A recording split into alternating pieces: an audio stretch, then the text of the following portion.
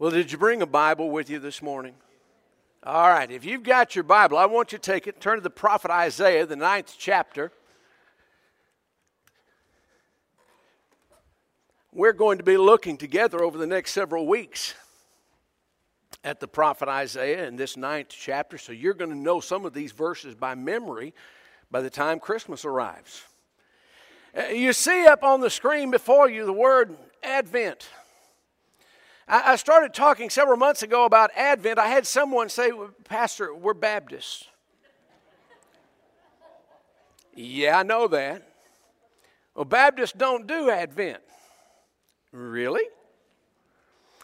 You know what? I got to looking back through my records, and what I discovered was simply this, that in the 12 years that I've been here with you, I have preached about the coming of Christ for a month every year. Now, you may not have known you were doing Advent, but you were doing Advent. And this year we're going to focus upon the coming of the Christ and who this Christ really is. Isaiah lived in perilous times. It was a troubled time. The world was changing. The political landscape was altering.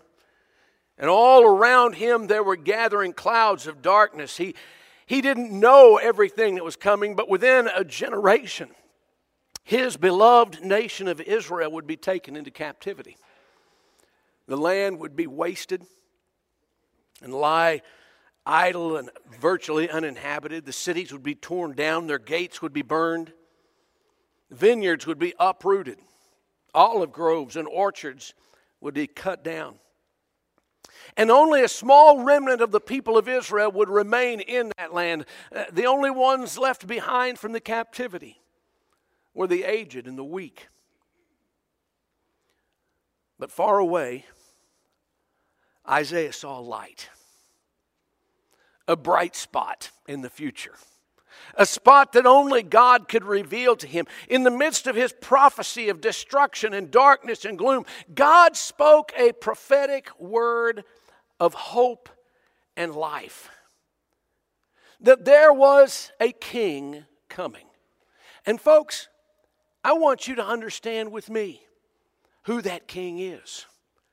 Isaiah explained it to us the very best I think possible in the 9th chapter of his prophecy. I want us to look together at some very familiar words, and some that you're going to say, well, I haven't heard this before, but much of it you will have heard.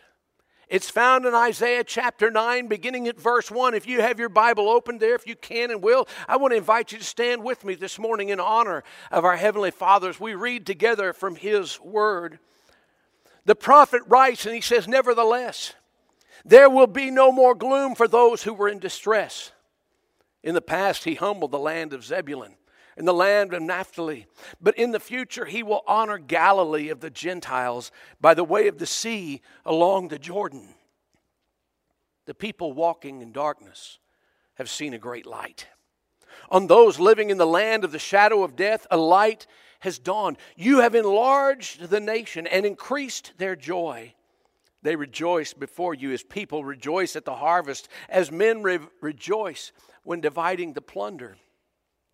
For as in the day of Midian's defeat, you have shattered the yoke that burdens them, the bar across their shoulders, the rod of their oppressor. Every warrior's boot used in battle and every garment rolled in blood will be destined for burning, will be fuel for the fire. For to us a child is born. To us a son is given, and the government will be on his shoulders, and he will be called Wonderful Counselor, Mighty God, Everlasting Father, Prince of Peace. And of the increase of his government and peace there will be no end. He will reign on David's throne and over his kingdom, establishing and upholding it with justice and righteousness from that time on and forever. The zeal of the Lord Almighty will accomplish this." Now, before we turn from this passage, I want to invite you to look once more at verse 6. "For to us a child is born, and to us a son is given. And the government will be on his shoulders, and he will be called Wonderful Counselor, mighty God, everlasting Father, Prince of Peace. Who is Jesus to you? Would you pray with me? Our Father, in these moments we ask you to speak to our hearts. Open our understanding and help us to see, to know, to grasp the truth of who Jesus really is.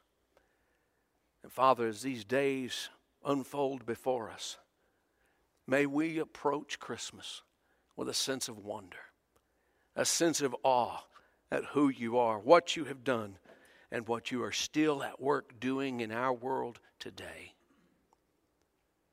Father, reveal yourself to us through your Son, Jesus Christ. For it's in his precious name that we pray and ask these things. And all God's people said, amen. You may be seated. I've always loved Isaiah chapter 9. I love verse 2 where he says, the people walking in darkness have seen a great light. On those living in the land of the shadow of death, a light has dawned.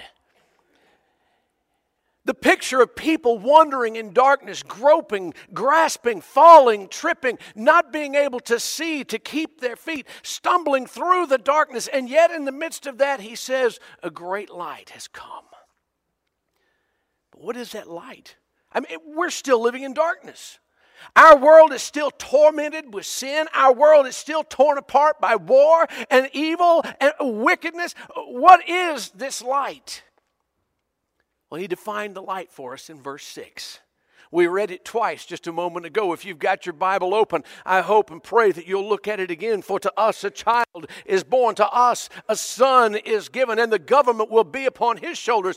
Everything that controls this world will be under his authority. That's what that means. And he will be called Wonderful Counselor, Mighty God, Everlasting Father, Prince of Peace. You see, as we move into this Advent season, folks, we need to focus on the true star of Bethlehem. It's not what was in the heavens, but it was he who came from heaven. The manger child, the incarnation, the Christ of that first Christmas. John said it like this, describing Jesus as the true light that gives light to every man was coming into the world.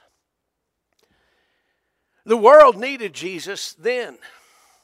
The world needed Jesus in the day of Isaiah, 6 centuries prior to his arrival. The world needs Jesus today. We still need to see, to recognize, to know him for who he is. I just tell you this, friends, and I believe this with all of my heart. Our world needs the light of Christ to shine in its darkness today. That's our only hope. That is our hope for peace. Why? Because his name is wonderful. I just want to spend the next 5 weeks taking apart this list. Beginning this morning with this word, wonderful. Wonderful. That describes Jesus as I know him. I sat down, I started thinking, how do you mean wonderful? Well, first off, let's just get this. Names carry meaning. Every one of you in this room has a name. Each of your names has a meaning. Some of you know the meaning of your name, many of you do not. But I want you to understand that names carry meaning. Now, in our world, many names are just randomly chosen. It's what's popular right now. What's in the baby book is the most popular name right now. That's how a lot of folks get their names. It's just a random thing. For others, they're named after family members. There's a family tradition by which names are passed down from generation to generation. Many people in our world have names that simply do not fit them. It's true. The name Alan. Anybody in here named Alan? That's my middle name. Alan means harmony. But I've known a number of people named Alan who caused disunity anywhere they went. I mean, they caused problems. Or Christopher. Anyone named Christopher in here? Christopher means Christ bearer. One who brings honor to Christ. But I've known some people named Christopher whose lives did anything but bring honor to Christ. I mean, it's just a reality. Some names are just randomly chosen, and they really don't fit the people who have them. Now, guys, you're sitting there saying, man, he's picking on the guys today. Paula. Anybody named Paula? Oh, I'm so glad. Paula means little and demure. But I've known some Paulas who were large, loud-mouthed women, hard to get along with. Nancy. Anybody named Nancy in here? Man, I really did good on this. I was trying to figure out who wasn't here. Nancy means graceful. We had a pianist in one of our churches named Nancy. I cannot tell you how many times she fell up or down the stairs getting on and off the platform. Graceful was not what she was, but that was her name. Not all people fit their names, and not all names fit the people they have been given to. But I want you to know something about Jesus. The names that God has given to him fit him to a T. He is wonderful. His name fits him completely. Jesus is wonderful in every way. He's wonderful in grace and greatness. He left glory, he left heaven and came to earth on a great mission of grace. Now, I want to tell you something. There's no one who's ever done anything like that. No one who can do anything like that. His greatness is to be proclaimed. It was a mission of grace, touching the deepest needs of the hearts of men and women and boys and girls with great grace. And he still does that same work and wonder in the lives of those who trust him today. He was wonderful in mercy and majesty. In mercy, he was the sinless one who came and took sin upon himself in order to ensure our forgiveness. And people who were alienated from God, cut off from God, walking and living in darkness, he came to bring light and life and hope and a future. So what about majesty? I'm going to tell you something. The world may look upon it as a shame. The world may look upon it as a pitiful sight. But I want to tell you, with great majesty, he walked to the cross. With great majesty, his body was removed from the cross and carried to a borrowed tomb. And with great, great majesty and divine power, he overcame death and the grave in order to become our Savior and ensure eternal life. Jesus is wonderful. He's wonderful in patience and in power. With infinite patience, he works in the hearts and lives of those who would trust him. Patient because he shouldn't be. Our sin deserves death. Our wickedness deserves destruction. But he is patient and long-suffering, not desiring that any should perish, but that all should come to repentance. He's patient and he's powerful. He is the only name. His is the only name given among men, under heaven and on earth, by which men can be saved. He is the one who has the power to redeem, to take sin and wash it away and make you as if it never were. He's the only one who can take you and make you into a new creation. His name is wonderful. His name carries meaning.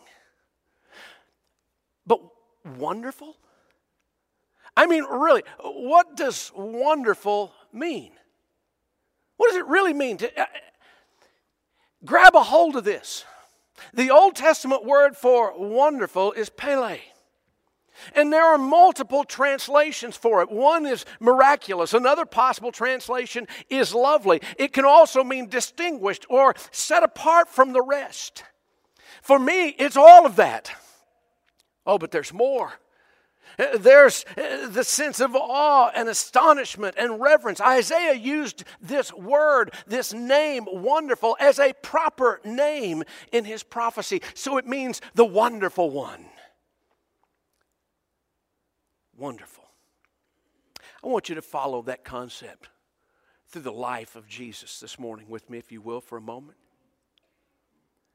His birth is wonderful. This concept appears in the New Testament. In Luke chapter 2, verse 18, where we read, all who heard it were amazed at what the shepherds said to them. The words "were amazed" have also been translated "filled with wonder." All who heard it were filled with wonder at what the shepherds said to them. Why? Because He's wonderful. It fills us with wonder. In Luke 2:33, we read that the child's father and mother, Mary and Joseph, marveled, or some translations say, wondered at what was said about Him. Wonder. When we come to this time of year, we begin to look and move toward Bethlehem and the manger, we should be filled with wonder. What happened at Bethlehem? Have you ever really, it's Christmas. I get it. 23 shopping days left till Christmas. I've got it. But have you really thought about what happened at Bethlehem? It's God's greatest mystery. It's the most amazing thing that has ever happened in the history of the world. You say, well, you're kind of making a big deal out of it. It is a big deal. The Eternal One, the Ancient of Days, became a man-child. Think about it in these kind of terms, if you would. Omnipotence. All power in a baby's hands. Omniscience. All knowing in the eyes of a baby. God Himself cradled in the arms of a young mother.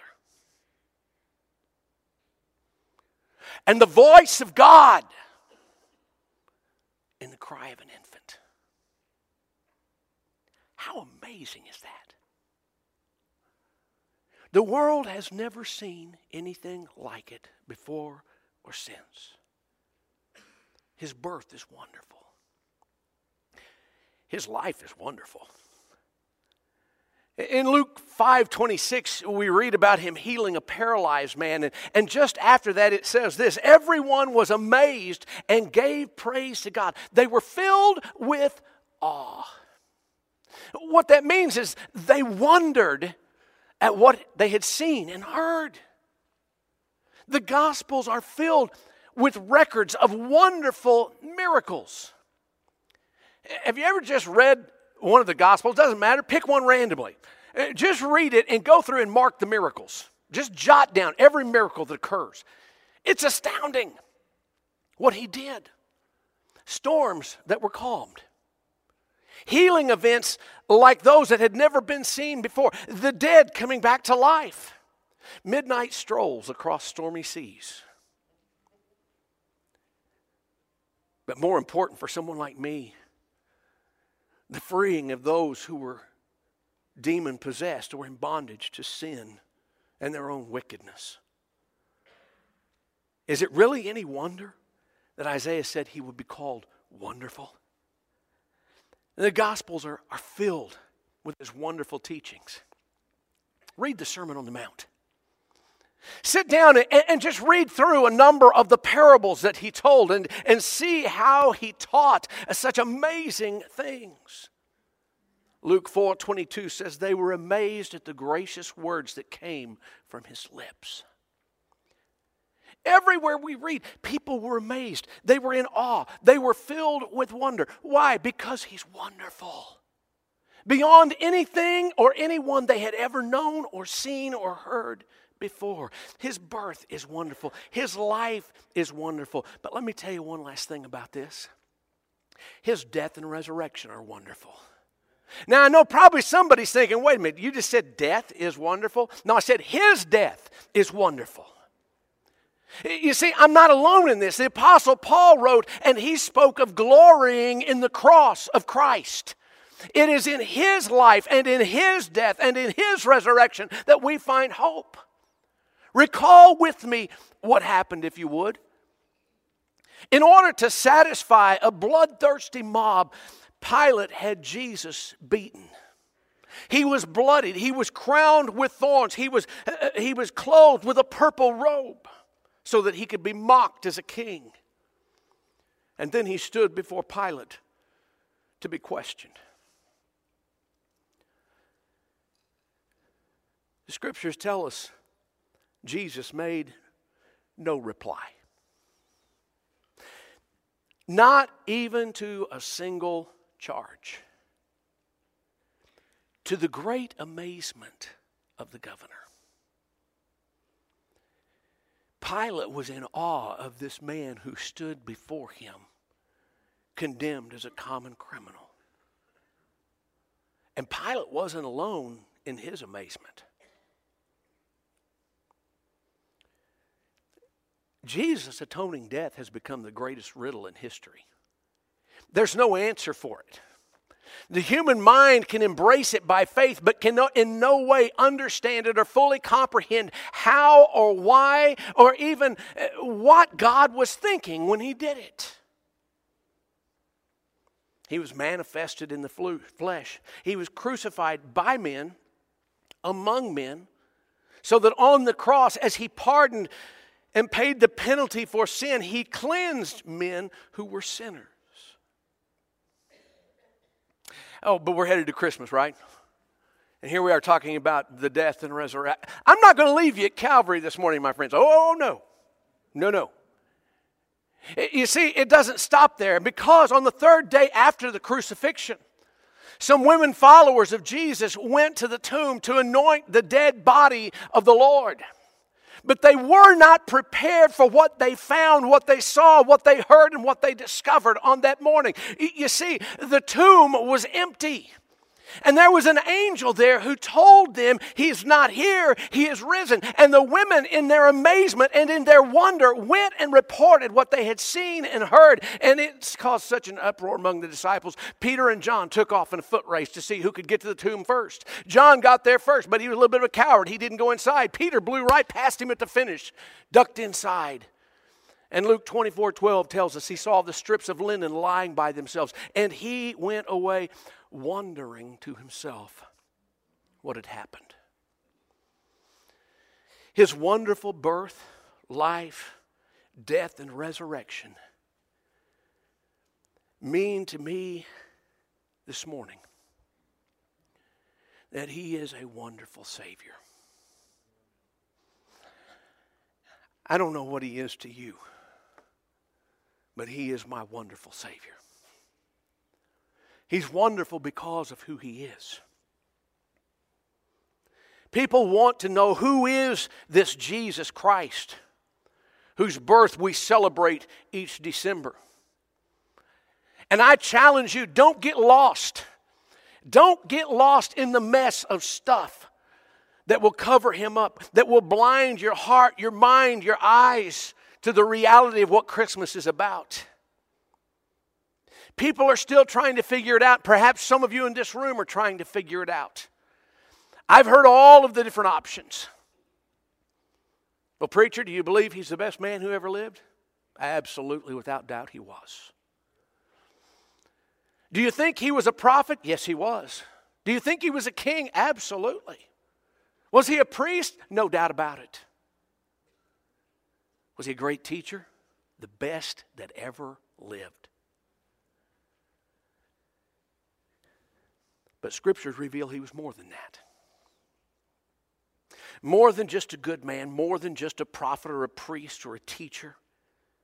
He was different from everyone else. He was the God-man. Eternal God clothed in human flesh, incarnation.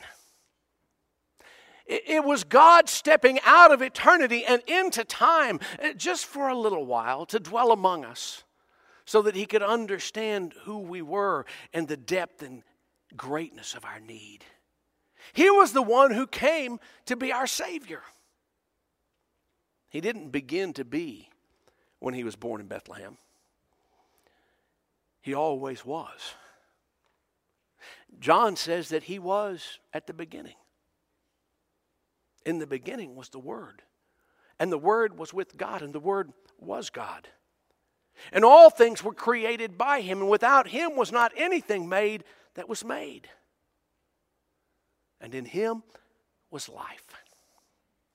And that life is the light of men, and the light shines in the darkness. Oh, now we're back to Isaiah, aren't we? And the darkness could never conquer it. When Jesus was born, it wasn't his beginning. It was just the beginning of his visible manifestation as one of us. Paul speaks about it as Christ emptying himself out, laying aside his divine glory in order that he might become incarnate. And because of his substitutionary death on the cross, Christ has been exalted to the right hand of the Father. And because of that, he is worthy of our worship and our praise, not just during the Christmas season, not just during the time of Advent, but always, every day, throughout our lives. Because you see, my friends, there's coming a time when you're going to worship him. Today, you can choose to worship him, or you can choose not to. He gives you that opportunity. But there's coming a day when you're not going to be given a choice. Because God's word tells us that one day every knee will bow and every tongue will confess that Jesus Christ is Lord to the glory of God the Father. Today you get to choose. Do you want to worship him or don't you? You can or you can't, but one day you will. All of creation will worship him because he is the Son of God. He is my wonderful Savior. He's wonderful because of what he did, what he said, what he does. You see, the words that Jesus said contain divine truth concerning eternity and life and salvation and hope. And those words, just as they blessed people in his day, they still bless the lives of people today. One of my favorite phrases out of Scripture when I was a child, I heard it so many times in Sunday school, I could quote it. I thought it was a Bible verse. It's just a fragment. But it says, Jesus went about doing good. And he did. But the greatest good that Jesus did was when he laid down his life for our sin. That's the heart of the gospel. You leave that out, and this book means nothing. It's the heart of the gospel. But it brings me to one question that I have to ask this morning. What can Jesus do for you today? What can Jesus do for you? Have you thought about that? If you haven't, let me just fill in a couple of blanks for you. He can forgive every sin you have ever committed or will commit. He can cleanse you from all unrighteousness and make you holy and pure in the sight of eternal God. He can bestow upon you the gift of eternal life, even as he blesses you to live abundantly in this life today. And he can provide guidance and offer peace as you move into the future that is uncertain and perhaps filled with darkness. Friends, listen to me. As Christmas approaches, I'm convinced that those who will stop and look and think upon the events that happened so long ago will find themselves filled with a sense of wonder at this one whose name is wonderful. The world scoffed at him then. Still does today. Those he came to in his own time chose to reject him. Many today still choose to reject him. But this morning, I'm standing here ready to do one thing, and that is to tell you with all the confidence that I can muster up that Jesus Christ is in fact the one of whom the prophet Isaiah spoke 27 centuries ago, 6 centuries before his arrival in Bethlehem, that his name will be called wonderful. Say, how do you know that? Because He's wonderful to me. He is my Savior. He is my deliverer. He is my hope and my future and my life. He is my past, He is my present, and He is my future. He is that to which I anchor all of my life, the good times and the bad. He is the one who will carry me through the dark hours of this life. He is the one who will shine the light into my darkness and make life livable whenever the rest of the world thinks there is no reason to continue on. He is wonderful to me. I want to know, is He wonderful to you? If He is, you should rejoice in this one who's called wonderful. If He's not, then all I can tell you is this: you don't know my Jesus. But today He wants to meet you. Today He wants you to enter into a relationship with Him and realize, know, and experience how wonderful He is. Are you ready for that? I promise you this. It will change the way you see Christmas for the rest of your life. Let's bow our heads together. In just a moment, we're going to stand together and sing a song of commitment, a song of surrender. I want to give you the opportunity to respond to this wonderful Savior. Is He wonderful to you? If He is, my friend, you ought to rejoice in that today. Rejoice with all that you are and all that you have. But if you would say, He's not wonderful to me, He's just a name on a page, a figure in the past. If that's the case, I want you to know my Jesus today. You see, He loves you. He knows you by name. He came into this world for you and for me. He laid down His life so that we could have life and hope. I found it. And today you can too. If you call on Him, confess your sin to Him, ask His forgiveness, turn from your sin and pursue Him with all of your heart, with all of your mind, with all of your passion. And let Him make you a new creation. Is He wonderful to you? Would you let Him become wonderful today? Father, I thank You for Your word. Sometimes a word seems so simple to us. Wonderful. It is a simple word. But it's not simple when we apply it to Jesus Christ. Oh, we could spend hours describing what makes Him wonderful. Hours describing what He does to change lives. Father, the testimonies of Your people through the centuries.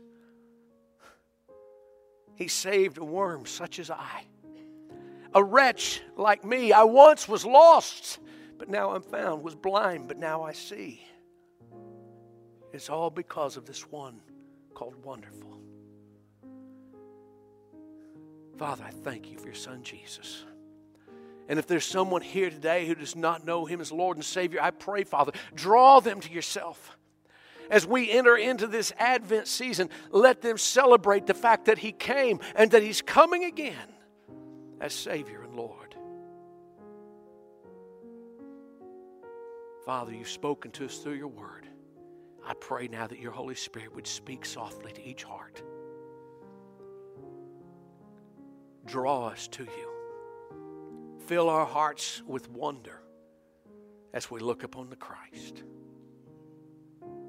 Have Your way in each of our lives. Be glorified in us, for we pray this in Jesus' name. Amen.